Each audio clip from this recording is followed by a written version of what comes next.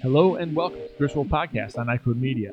We are quickly approaching our 100th full-length episode, and I'm so grateful for your listenership. I've also been reflecting on episode format moving forward, and so you may see the length of these episodes change in a way that we are kind of play with that idea of making shorter episodes but more frequent episodes. And so we'll see how that all plays out. So if you see some deviation in the way that we're presenting episodes, it's really just me kind of working through what does that look like and how does that really work. And so for today's bonus episode, I wanted to continue the myopia control topic and consider things that we can think of as risk factors for myopia onset and progression.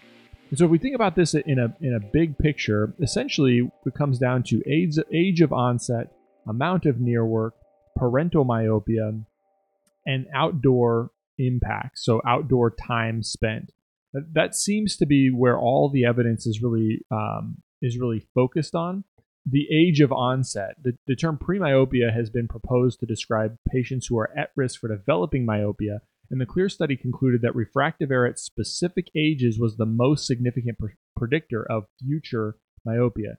And so there's this idea that depending on how much farsightedness a patient has at different ages makes them at less risk or more risk, essentially, for the onset of myopia at some point in their lifetime. And so when we think about family history, we all know that patients who have a stronger family history tend to be more myopic. And so when we look at the numbers, if both parents are emmetropic, the prevalence of their offspring having myopia is about 6.3% to 7.6%. If one parent is myopic, the myopia prevalence for their offspring is around 15 to 18%. And if both parents are myopic, then the prevalence of their offspring having myopia is about 33 to 43%, depending on the study. So when we think about myopia being secondary to near work as being an inherited trait, so the real question is, can myopia then be inherited, or the onset of near work response to developing myopia being an inherited trait? The researchers that looked at this didn't really find that was a component, which would signal that the response to near work in and of itself was not a trait that was inheritable. When we think about socioeconomic status, some of the findings of patients who are more myopic tend to have higher levels of education, better housing, higher income, and obviously occupations that are associated with more near work. And so when we look at near work, some of the studies that show the correlation between amount of time or the amount of content that one is consuming will drive more myopia. So one study looked at children who read more than 2 books per week were 3 times more likely to develop myopia than patients who read less than that. Another study also looked at the amount of time. So there's a study called the SAVE study that found that children who became myopic performed 2 more hours of near work per week than patients who did not become myopic. And obviously this effect was less strong for older individuals. So what about outdoor activities? First is that children with low levels of outdoor activities tend to be the least hyperopic or the more myopic patients.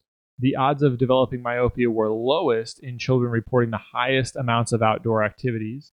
So there have been some studies that looked at the odds of developing myopia are reduced by about 2% per additional hour of time spent outdoors. The bottom line is, when we think about these different factors that will lead to myopia, there's a whole bunch of different ones. We don't know exactly what it all means, but we do think that in general, it probably deals largely with near work, reduced amount of time outdoors, probably some amount of parental myopia. But I think the bottom line here with all of that is that if we can detect those patients as early as possible and intervene as early as possible, we can really manage those patients effectively. And we'll talk on upcoming episodes about some of those management abilities and techniques that we can use.